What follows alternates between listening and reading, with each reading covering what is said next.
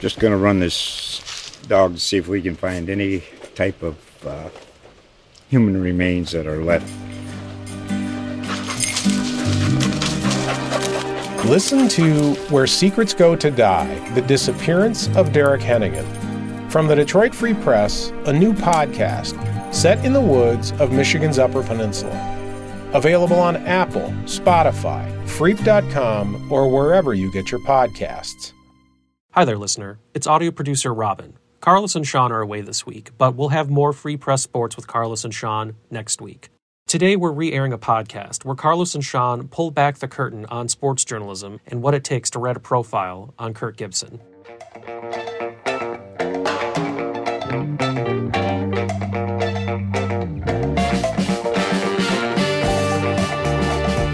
Hey, folks, welcome to Free Press Sports with Carlos and Sean. Carlos, it's good to see you, man.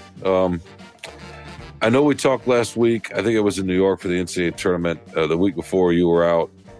Maybe it's just all the week before that, I think you were in Lakeland. I was in Columbus, maybe Chicago. I don't know. It's all running together.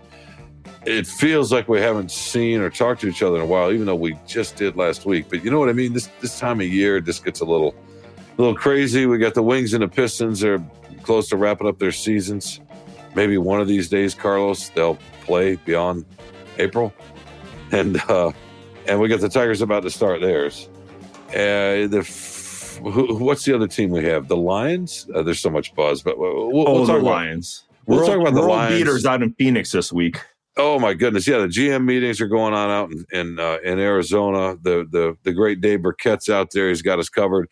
When he gets back, he's going to join us, and we can put a bow on the free agency and get into some draft talk and all that sort of thing. But I thought maybe we could do something a little bit different today, if it's okay with you. And I know we had in our pre-show meeting, I asked you to trust me. That's a generous term for what that was. Well, yes. I mean, what else you want me to call it? A gab session, whatever. I asked you to trust me a little bit because I want to talk about the idea of story and storytelling in our business and how it's changed. And what really got me thinking about this was the story that you wrote maybe not from Lakeland, but that you reported in Lakeland and then probably finished when you got back to Michigan. And it's about Kirk Gibson. And it was a terrific story, a great story, actually. And thank you. For the listeners out there that haven't seen it, the headline is Kirk Gibson changed baseball 35 years ago in L.A., but he never wanted to leave the Detroit Tigers.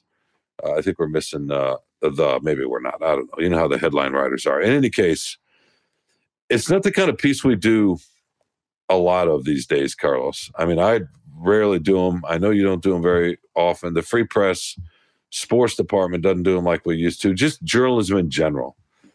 And so when they drop, when we get one, when we see one, to me, they stand out even more.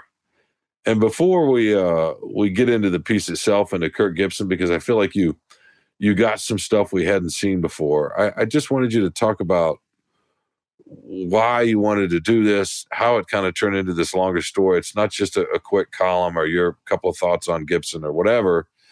It really delves into some really important sports history in our area. And I'm just curious kind of how it came to be.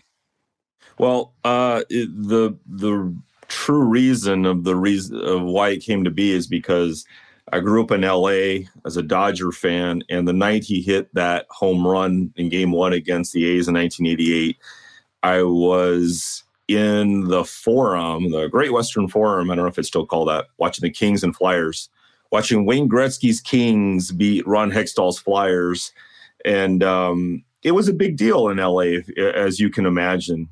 Such a memorable home run, such a dramatic home run. And but the reason that it happened is, and I don't know if you do this, Sean, but I try to kind of look for anniversary dates, and that's one of the great things about Detroit. There's so much history here. It's always good to revisit, momentous events, things that kind of change the course of a team's trajectory, whatever it might be. And it happened to be 35 years ago that he left the Tigers in free agency and signed with the Dodgers. It happened on January 29th, I believe, is when he signed with the Dodgers. And at first I was a little bit upset because I didn't realize that it was happening that at that time and so quickly. And I'm like, I missed the date. It would have been great to run it, hey, 35 years ago on this day, But the other thing was, I thought, well, it's hard to get a hold of Kirk Gibson. He is not really out there,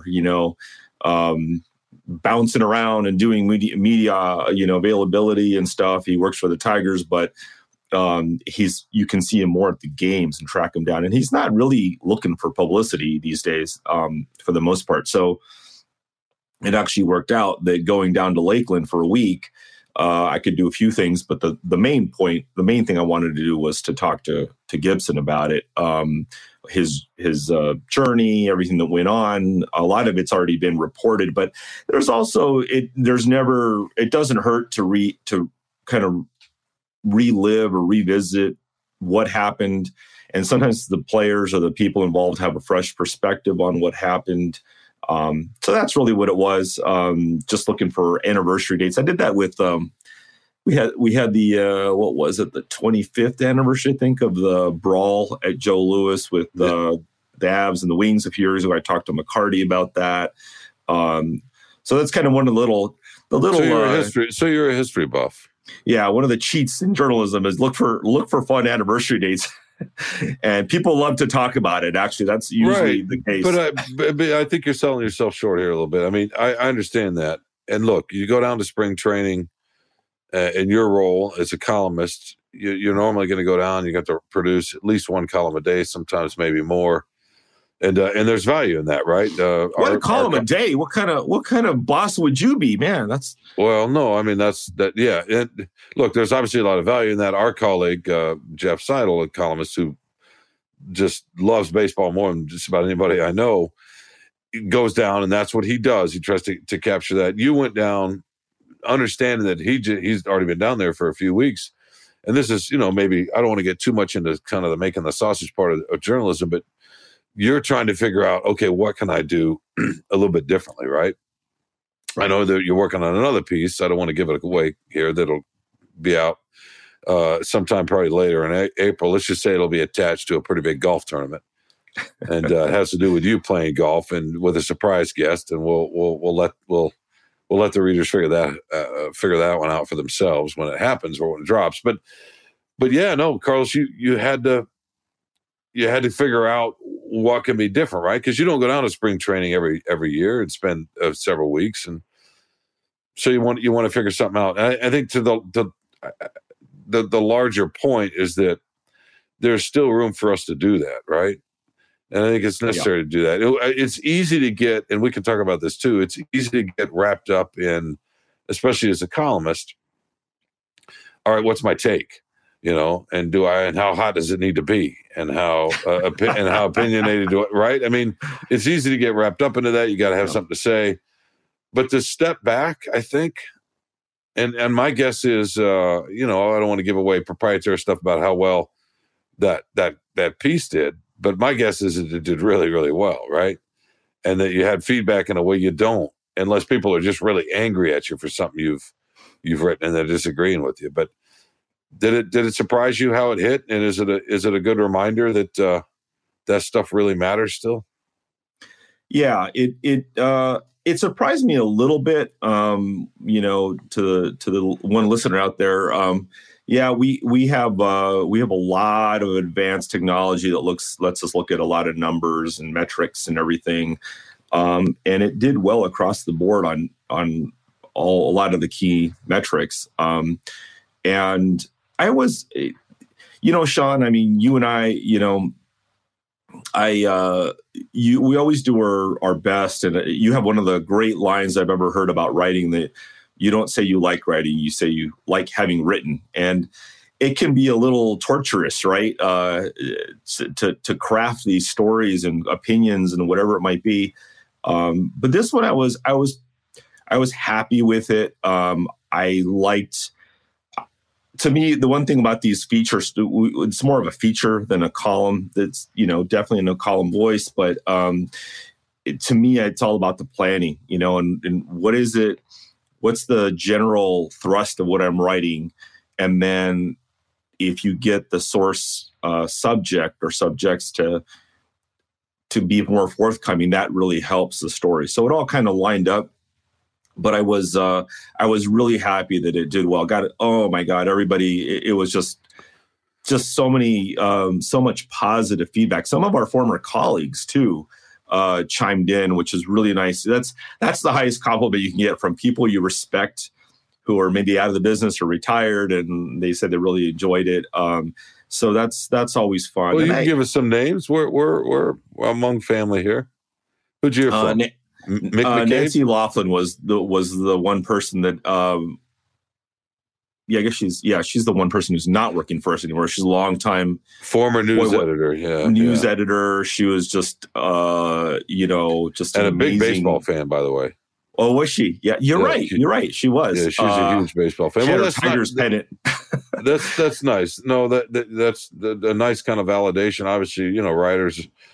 It's funny. I was at a journalism class recently, talking with young students, and they wanted to know. We were talking about writing and how you get better, and so the internal battle. I said, so many writers, especially journalists. It's harder for me to speak for novelists. I've known a few nonfiction writers, but mostly journalists, and so many journalists have sort of a mix of confidence, borderlining on arrogance, with deep insecurity, and those two things go at each other internally constantly. So you do a piece like this, and even at your age, you've been doing this a long time. It's still nice to get some feedback, but just in general, I like, you worry. Look, we could do 100 podcasts about the state of our business and where we're at and what we produce, but it's just, I read this piece and I just thought it's nice. I know we do this on the news side from time to time, but in sports, there's so much feeding the beast. We have 8 teams that we're responsible for covering, and not the primary teams, and the 4 pro teams, and then the 4, basketball, football, Michigan State, and then lots of other stuff sort of around that too. And just feeding that sometimes doesn't allow for this. So when you see it again, like I said at the top of the podcast, it really stands out. I want to talk about the story itself and how you structured it. And I want to ask you about this lead, which I think is great. But before I do real quickly, I wonder, in the way you decided to, the fact that you wanted to write about that he didn't want to leave Detroit, I thought was really smart. He went to L.A., he hits the homer, but he really didn't want to leave Detroit. Obviously, he had roots here. He's Michigan, grew up in Waterford and played at Michigan State as a football player. And so that's all well known. But the fact that he didn't want to leave Detroit, I thought felt sort of fresh and new, because there was I don't know if you saw this, Carlos, there's a pretty incredible profile of him that was written. It's the best thing I've ever read about him before I saw your piece. Within the last 10 years, written by S.L. Price of Sports Illustrated, about his personality and just his intensity. And it's an intense piece, and it captures parts of him that I don't know that he wanted to be captured, right? It's a very raw piece, and about how he's sort of changed and how he used to treat people and all that sort of thing. You largely stayed away from that, and you related it to his Detroit to LA journey, and then he wanted to go. So I thought that was really, really clever, because sometimes when you're writing about somebody later in life and so much has been written about them, that's not easy either, right? Right. Yeah. There's a lot of history, a lot of source material. And the funny thing about the S.L. Price, he works for Sports Illustrated or used to, I'm not sure if he's still working for them, but I try to stay away from too much research when it comes to that kind of stuff, because I don't want it to influence what I'm writing. I don't want it to get in my head of, are you copying what this person is doing? Are you riffing on it? Are you, do I need to include that? It's you can get inside your head a little too much as a writer if you read too much background, I think, in my opinion. By the way, S.L. Price, when I was in college or somewhere around there, he wrote one of my all-time favorite features for Sports Illustrated when the old Montreal Forum was closing. And he wrote about, he had a great take of saying, and I think he's done this with the other pieces of the ghosts of the Forum. And he starts it off in the voice of Howie Morenz, a great Canadians Hall of Famer in the 30s. and that he's dead, but he's talking from the grave, basically talking about all the different things that have happened in the forum in the last, whatever it was, 70 years that it's been there. And it was just it was the first time I had read a take like that in a feature, but it was just, if you ever find it, look for it. S.L. Price, Howie Moran's, the Montreal Forum, or I think it was like early 90s that it came out. Just fantastic. But yeah, it's you do have to, you can't just kind of go back and rehash everything. And I thought the value with this story at least was going to be that Gibson hasn't really talked about that in a while. So it's something that even if some of it's been written or like when Price is written, it's been 10 years. It's been a while. Most people have not seen that story or may not remember it.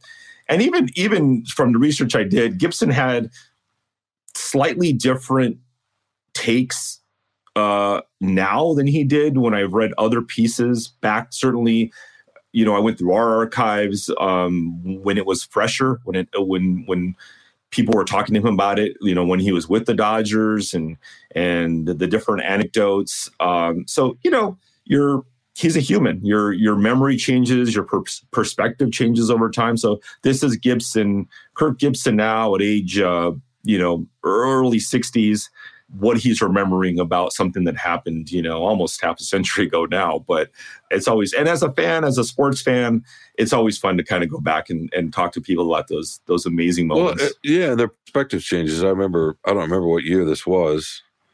You'll have to forgive me. It was the year Jack Morris got into the Hall of Fame. And I went to DC to talk to him, and he agreed to meet me in his hotel lobby. We talked for a while, and I remember sitting there with him and him kind of sort of apologizing, right? And saying, yeah, I did a lot of stuff that I regret. And he was kind of swinging back from being really emotional. I think he finally gotten in, right, to this regret. And, and I wrote all that. And that perspective can make for a really compelling piece, to your point about Gibson. But in terms of what you wrote this week, for the Free Press about him, your lead is, you could probably just stopped it after your lead, right? It says a lot about who he is, and it's Kirk Gibson doesn't want you to read this, which is a great lead, which reminds me, it sort of harkens back to this, the immersion journalism, the narrative journalism, the new journalism sort of style that started in the 60s with Tom Wolfe and a bunch of other writers,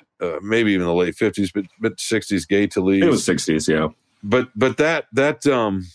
that sentence reminded me of something you might read out of Esquire, 30 years ago, that era. So it's a nostalgic kind of way that you started the story. And it's also a very compelling way, right? I don't know if you've seen that idea someplace else that just seeped in, or it's just your view of the world that everybody's, cynical and out for themselves, a very Hobbesian kind of view of the world. I don't know. But but fill us in here. Where did that lead come from? It came from, when you do a story like this, you spend so much time reporting it and thinking about it. It's a lot of information that you've got to distill, and it's like it's like a piece of clay. And like, how am I going to shape this into something? I got a lot of stuff here, and I always try to think when it comes to the leads, the starts of the stories, kind of thematically, like what's the theme here? And at first I thought the theme was, talking about something that happened 35 years ago and the Tigers leaving, the Tigers not wanting to.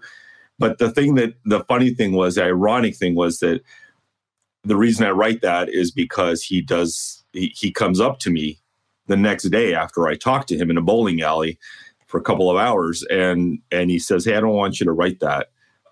He's worried that it's going to come off that it's all about him, and maybe came off a little whiny, whatever it was, that he's talking about himself. And like I said, Gibson does not look for publicity these days. And he could get as much as he wants, especially because of the Parkinson's that he's dealing with. And at first I'm like, whoa, Whoa, right. Whoa is exactly right. Like, you spend 2 hours with him, you don't want him, and he's saying, hey, don't write it. It's still Kirk Gibson, right? And he's still now, he's an opposing figure.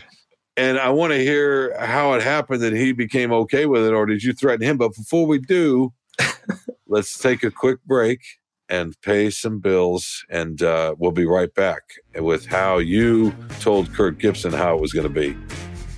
We'll be right back with more Free Press Sports with Carlos and Sean.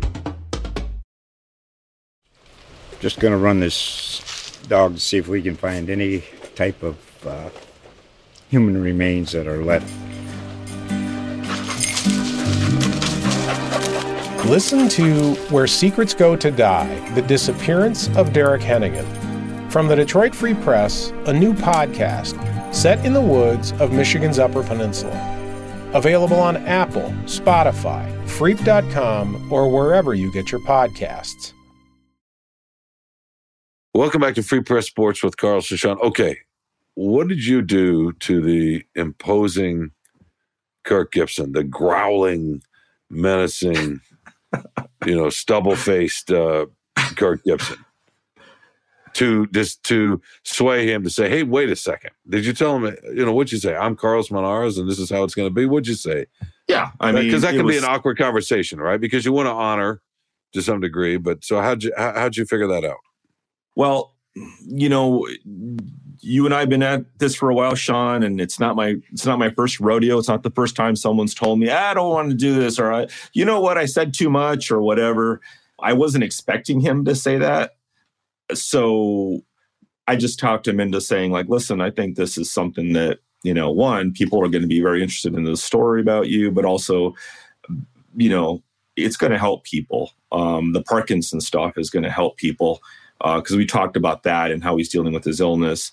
And it's been very impressive. I mean, one day I was supposed to play golf with him and I didn't because he'd been tired from doing too much activity the day before. And that's one of the key things that they say for dealing with Parkinson's is physical activity and staying, active. And I think Gibson may overdo it a little bit because he does just about anything he can. And so I think he realized this is an opportunity to yes, it's going to be a lot about his playing career and the breakup with the Tigers and all that stuff, and he didn't even talk about with the Dodgers with the home run. He didn't even talk about it that much, but he did talk about the Parkinson's and he's one of his key messages is don't hide from it. You have to take it, face it head on, don't shrink from it, deal with it, attack it. And that's Gibson, right? Like always attacking, always being aggressive, that's who he was as a player. That's who he was in the locker room. That's just his personality. And I think that's the kind of thing that does give you inspiration, whether you're dealing with, specifically Parkinson's or other diseases or serious medical conditions. I think you can take comfort in thinking, hey, this is a guy, this icon in sports, certainly in Detroit, who's been dealt a bad hand, and this is how he's dealing with it. And, I hope that some people did gain inspiration from that and not let the disease control them, but rather, meeting it head on and doing as much as you can. Well, that's really smart to sort of push it that way. But so should your lead have been Kirk Gibson doesn't want you to read this, but I changed his mind and now he's okay with you reading this? Kirk Gibson has nothing on me. It's all about me. Would that have been more accurate? No, this is the argument Sean and I always have, dear listener, is Sean thinks I should have probably written it as I got Kirk Gibson to change his mind about he hates it when I start sentences with I, so that would have been the perfect Carlos call. No, not necessarily. So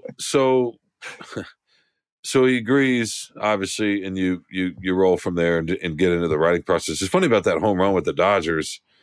I think what makes that home run so memorable, other than obviously the circumstances, the relief pitcher, the fact that the A's were so heavily favored, all that sort of stuff. I mean, the Dodgers are real underdogs, and they are not often underdogs. I mean, they're one of the great franchises in American sports history, but at that time they were. But to me, and I think for so many people, it's just the emotion and the way he pumped his fist, right? So he's pumping the fist. So there's that Gibson intensity as he's sort of limping. So you got competing parts of his body, right? On the one hand, you can see the fury in that arm swing, that fist pump. And the other, he's kind of an aging player who's hanging on for dear life and limping around the bases. It's all in the larger context of the World Series at a time when the World Series was, I hate to say this, at least nationally, a lot more meaningful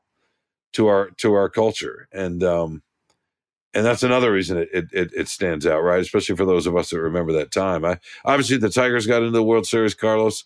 It would be huge around here, and maybe if they got in with some transcendent players in the game, the Derek Jeter type players, it would resonate across the country. But do you remember that? I mean, do you remember how baseball felt back then nationally? Oh, yeah. Maybe you don't because you were right in the middle of it. And it's hard for you to remove because you were in LA and you love the Dodgers, but I don't know. Did you have any sense of how big it was? Not just for the Oakland and LA, but for the rest of the country? Well, not right away when it happened. But I think probably in the next few years, I mean, I was in high school when that happened, but as you would see around the World Series time every year, they would replay that home run a lot. And it was like, they're really replaying this a lot. And the Dodgers have always been kind of like the Yankees, where a lot of people hate them, just because they're this powerhouse team with unlimited, budgets. And usually they get a lot of star players. That was funny because that team did not have a lot of star players. So it was one pitcher. The pitcher was their star player, right? Well, Gibson, yeah. I guess, but Gibson, they had Mike Scioscia was really good. But other than that, it was, you got. And people knew Mike Scioscia, but Hershiser was and then ended up becoming a bigger star because of his performance in that series, right? But yeah, he had an incredible year, and Gibson had an incredible year, but they were not.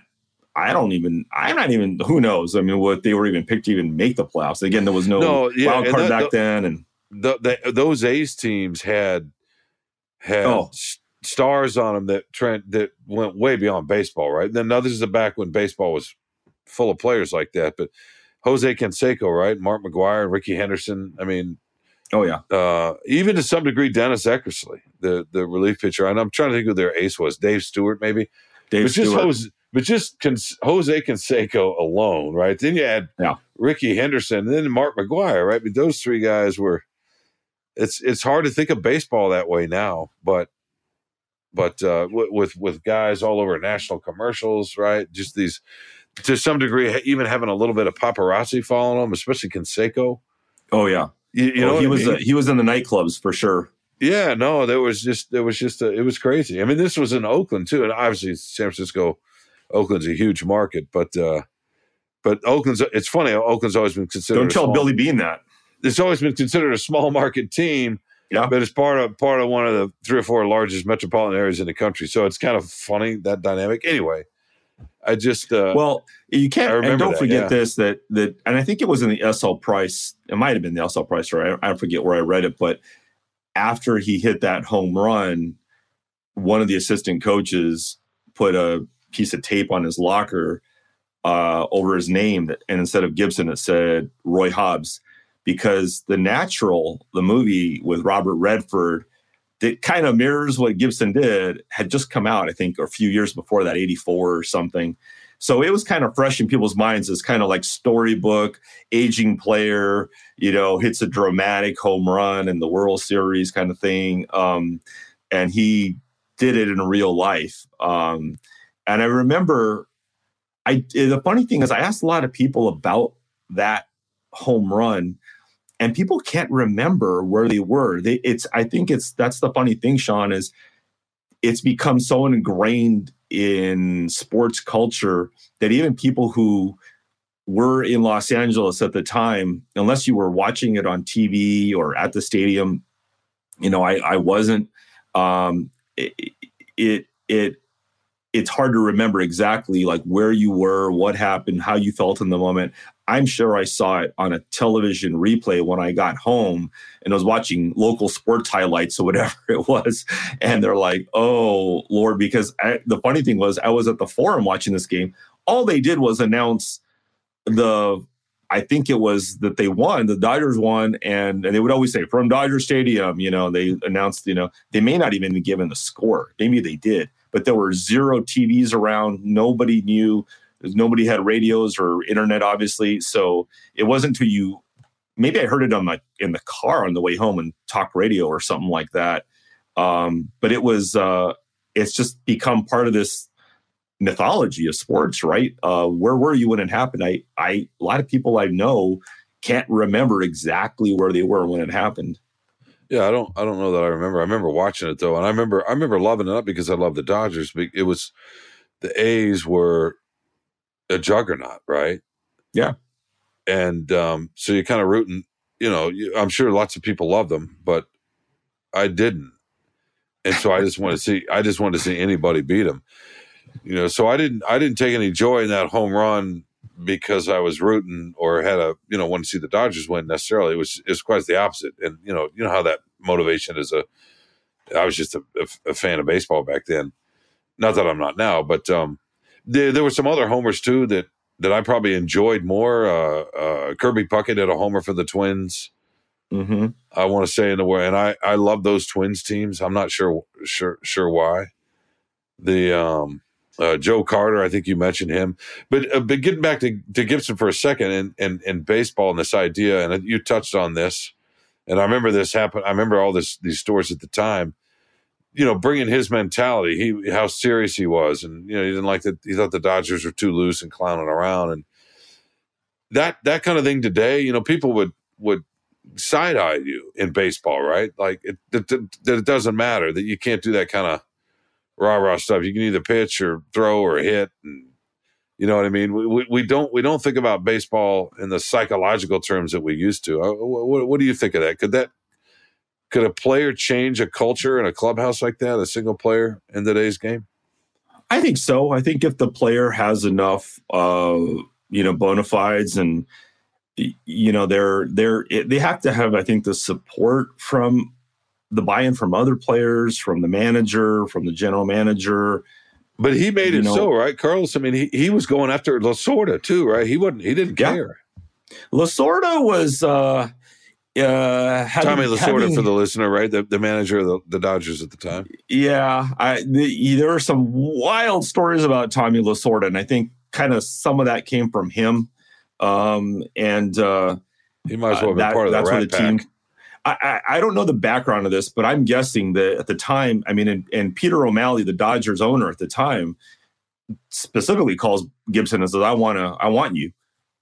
And their general manager, Fred Clare, I'm sure took his marching orders from O'Malley. And it's like, we're not going to go get this guy, and he's going to have an MVP season, and we're not going to fall in line with him. We're going to let, some relief pitchers, mess with him, or some shenanigans going on. They knew that they needed something different, I'm sure at the time, that they didn't have a bunch of stars on the team.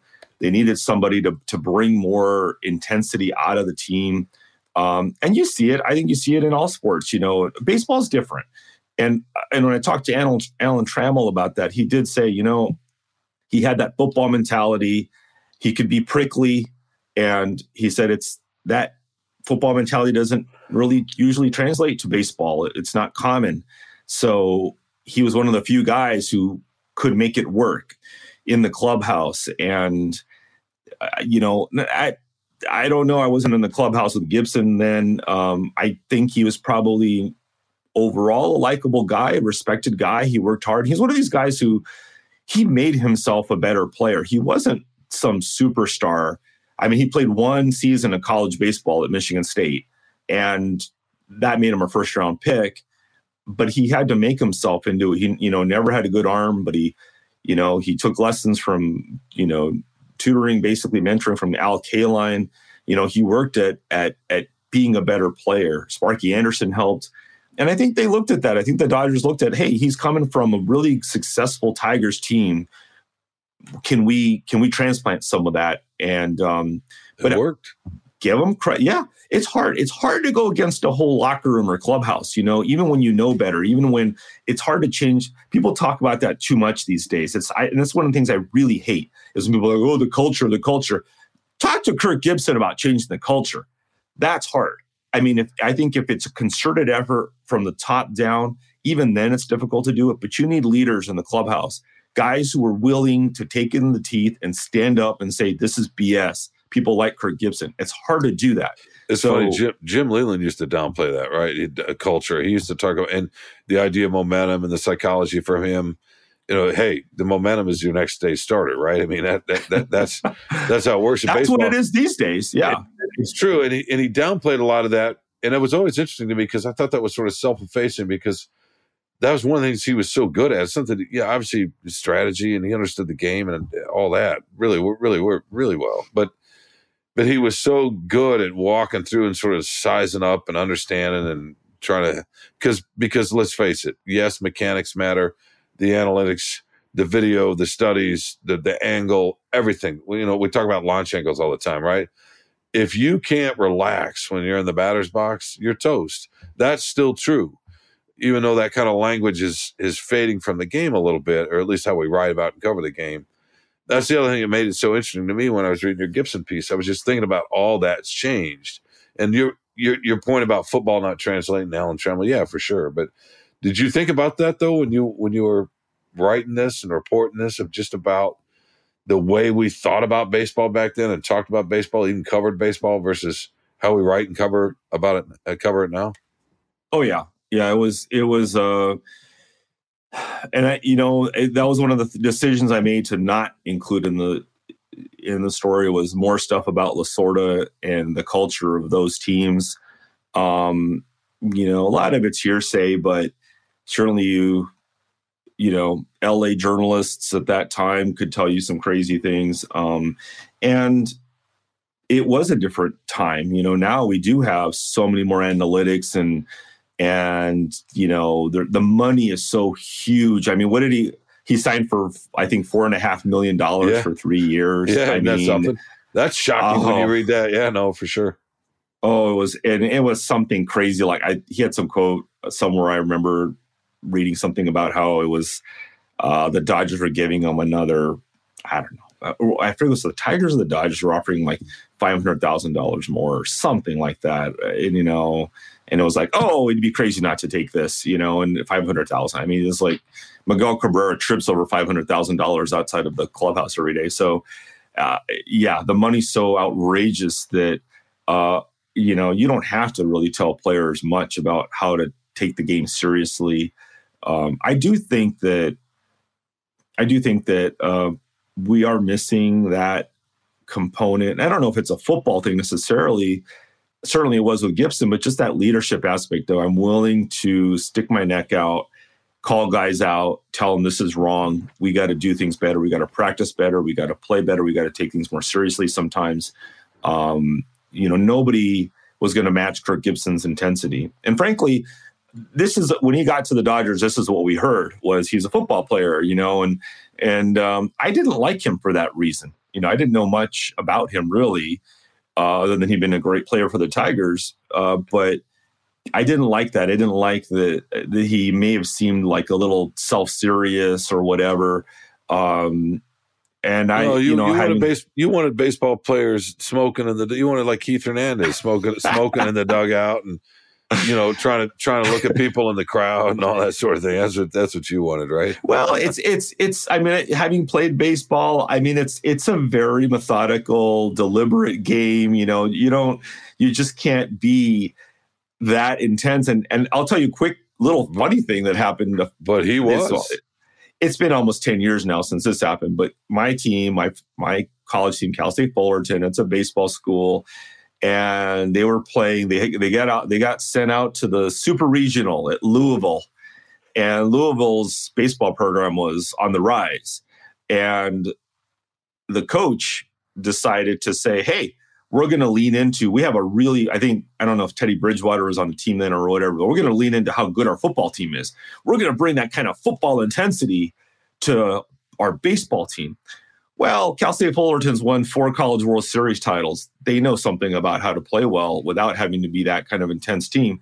They go play in the Super Regional, and that Louisville team was intense. The pitcher's intense. He's pointing at the dugout. Fullerton beats them. They go to the World Series. So next year, wouldn't you know, Louisville, same thing, right? And they're hosting another Super Regional. They get another team, UC Santa Barbara, from our conference, from Big West. Wouldn't you know, Santa Barbara beats them. And I think they started relaxing on the whole football intensity because it doesn't translate. You just cannot bring that. You have to play with unless they're playing control. above their talent, right? Unless they're playing above their talent. I mean, that Louisville could, Santa Barbara and Fullerton may just been more talented teams, and Louisville was trying. They weren't. They were huge underdogs in those games, but they know how to play baseball. These teams have been they're California baseball teams are much different than Southern. Louisville's kind of in the South, but other than the power SEC teams. Yeah, I'm like, well, Vanderbilt, right? I mean, but that's Vanderbilt's great. Yeah, I mean, that's just a matter of getting guys. But it doesn't translate. I mean, the point is, it's hard to translate that and I'm talking football. It's like pitch to pitch intensity. You can't have that. You can have an at bat. No, sometimes closers have it, but they're out there for half an inning, right? Or maybe one out or one batter of a next inning. Absolutely. And maybe they come in early and face one batter in the eighth. Mariano Rivera used to do that, although he's not. He was serious more than I think of intense. But no, your point's a good one. I tell you what, though, it makes for great stories. It made for a great story with what you just did with the one you just told about Kirk Gibson. And I think we're just drawn to that real quickly. Think about Dan Campbell. Look, if you win if you have an NFL team and you're a head coach and you're in a town, usually the NFL team is the favorite team. It's just football in our culture. And if you win, you're going to be lionized. You're going to be beloved in a lot of ways. And I'm sure that's what Bill Belichick is for New England. But if you win and you're Dan Campbell, you're going to be, I don't know if he's going to do it or not, but if he were to win with that personality, with this talent, that will be a different relationship these Detroiters, Michiganders have with Campbell, the New Englanders have with Belichick, right? Because of what you're talking about. And that's what you got with Gibson in your story, right? It's not that Campbell is intense in the same way Gibson is, but just there's something about that connects that lends itself to storytelling. And I'm glad you did it, man. It's like I said, it's a reminder that this is what we can still do. And it's nice to see that we can still do this. And I hope you feel good about what you did. And I hope that we'll see that a little bit more from you from time to time, Yeah, and you know what? And credit, I'm going to be a total suck up, but credit to our sports editor, Kirkland Crawford, who, approved this and thought it's a good idea to do it. The same thing when I went out to talk to Stafford when he was at the Rams and the Lions were going out there to play, giving me the time to go out and, report it, talk to people, and that's, I think most journalists, it's the kind of you can be inspired and driven by a lot of different things, but I like to do these kind of stories. And you're right, we don't do them quite often. They take a lot of time. They do, and it's you need the support from your editors to make that happen. And Kirk's been great about that. So email Kirkland Crawford and tell him you want more of these kind of stories from people like me and Sean. So we'll and our colleague Jeff Seidel, obviously, who does them probably more than anybody on our sports staff anyway, and he's very good at them. But in any case, all right, let's take one more quick break. Come back with the favorite thing and get everybody out of here. We'll be right back with more Free Press Sports with Carlos and Sean. Just going to run this dog to see if we can find any type of human remains that are left. Listen to Where Secrets Go to Die, The Disappearance of Derek Hennigan. From the Detroit Free Press, a new podcast set in the woods of Michigan's Upper Peninsula. Available on Apple, Spotify, Freep.com, or wherever you get your podcasts. Welcome back to Free Press Sports with Carlos and Sean. All right, my man, let's wrap this up. What you got for your favorite thing? My favorite thing is kind of a dumb thing, but it's a simple thing. As you know, Sean, I was out there in Florida for a week or so, and then I got sick. And my first cold in 3 years pre-COVID hit pretty hard. And just a cold, nothing beyond that. But it was hard and laid me up for a while, for a couple of weeks from doing any kind of serious activity.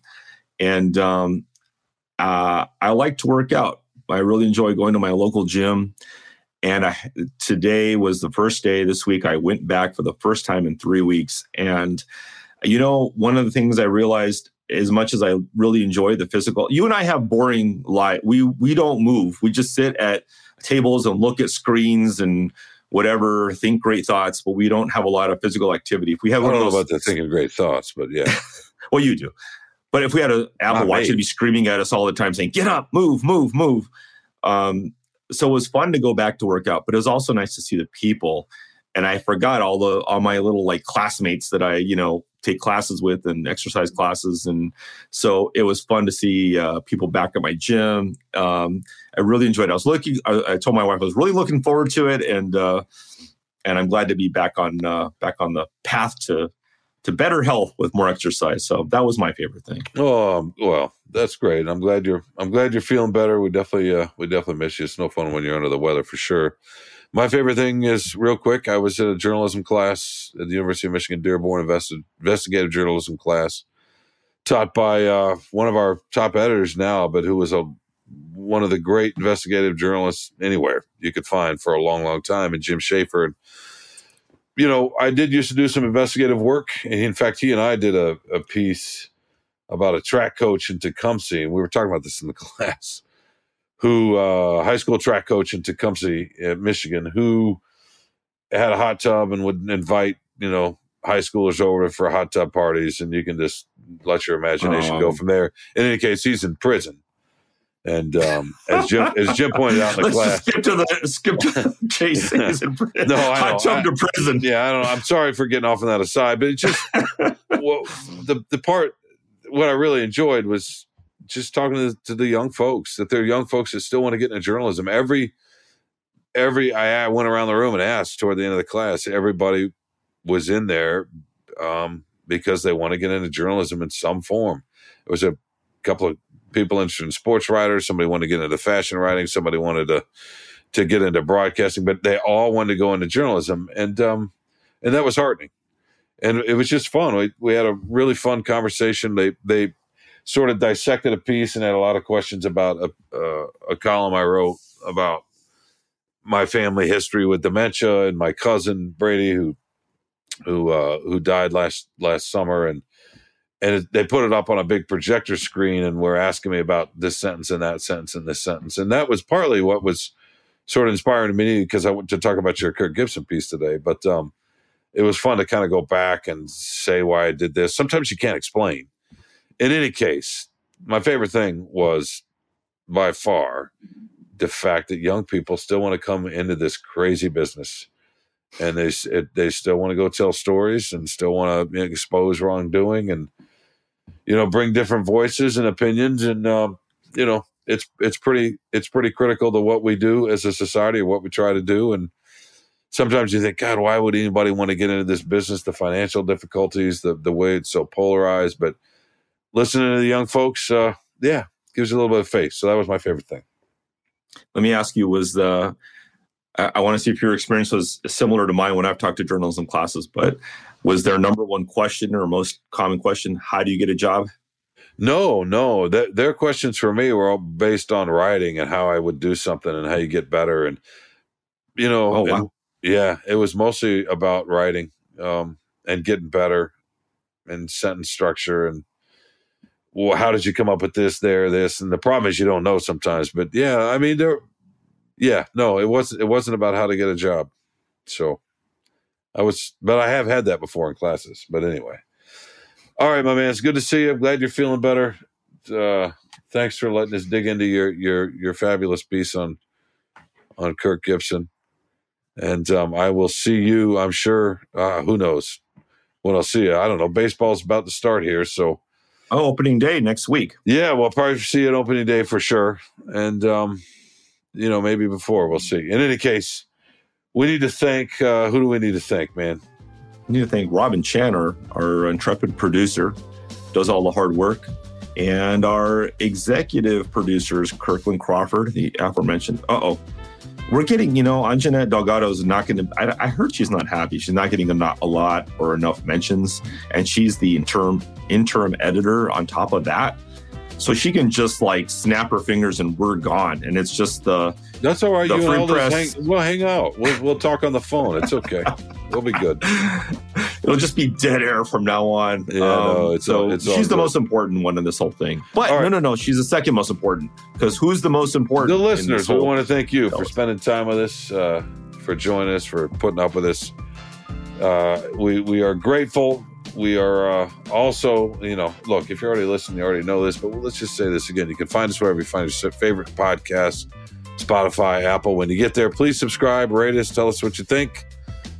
Until next week, Carlos, when we'll be back for more Free Press Sports with Carlos and Sean, maybe you can find another guy who's was once angry and intense, who helped turn a franchise around and dig into his life story. That would be great.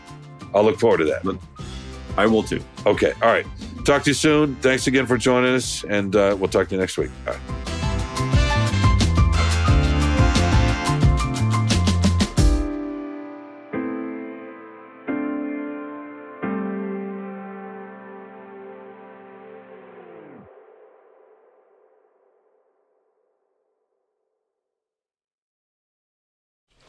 Just going to run this dog to see if we can find any type of human remains that are left.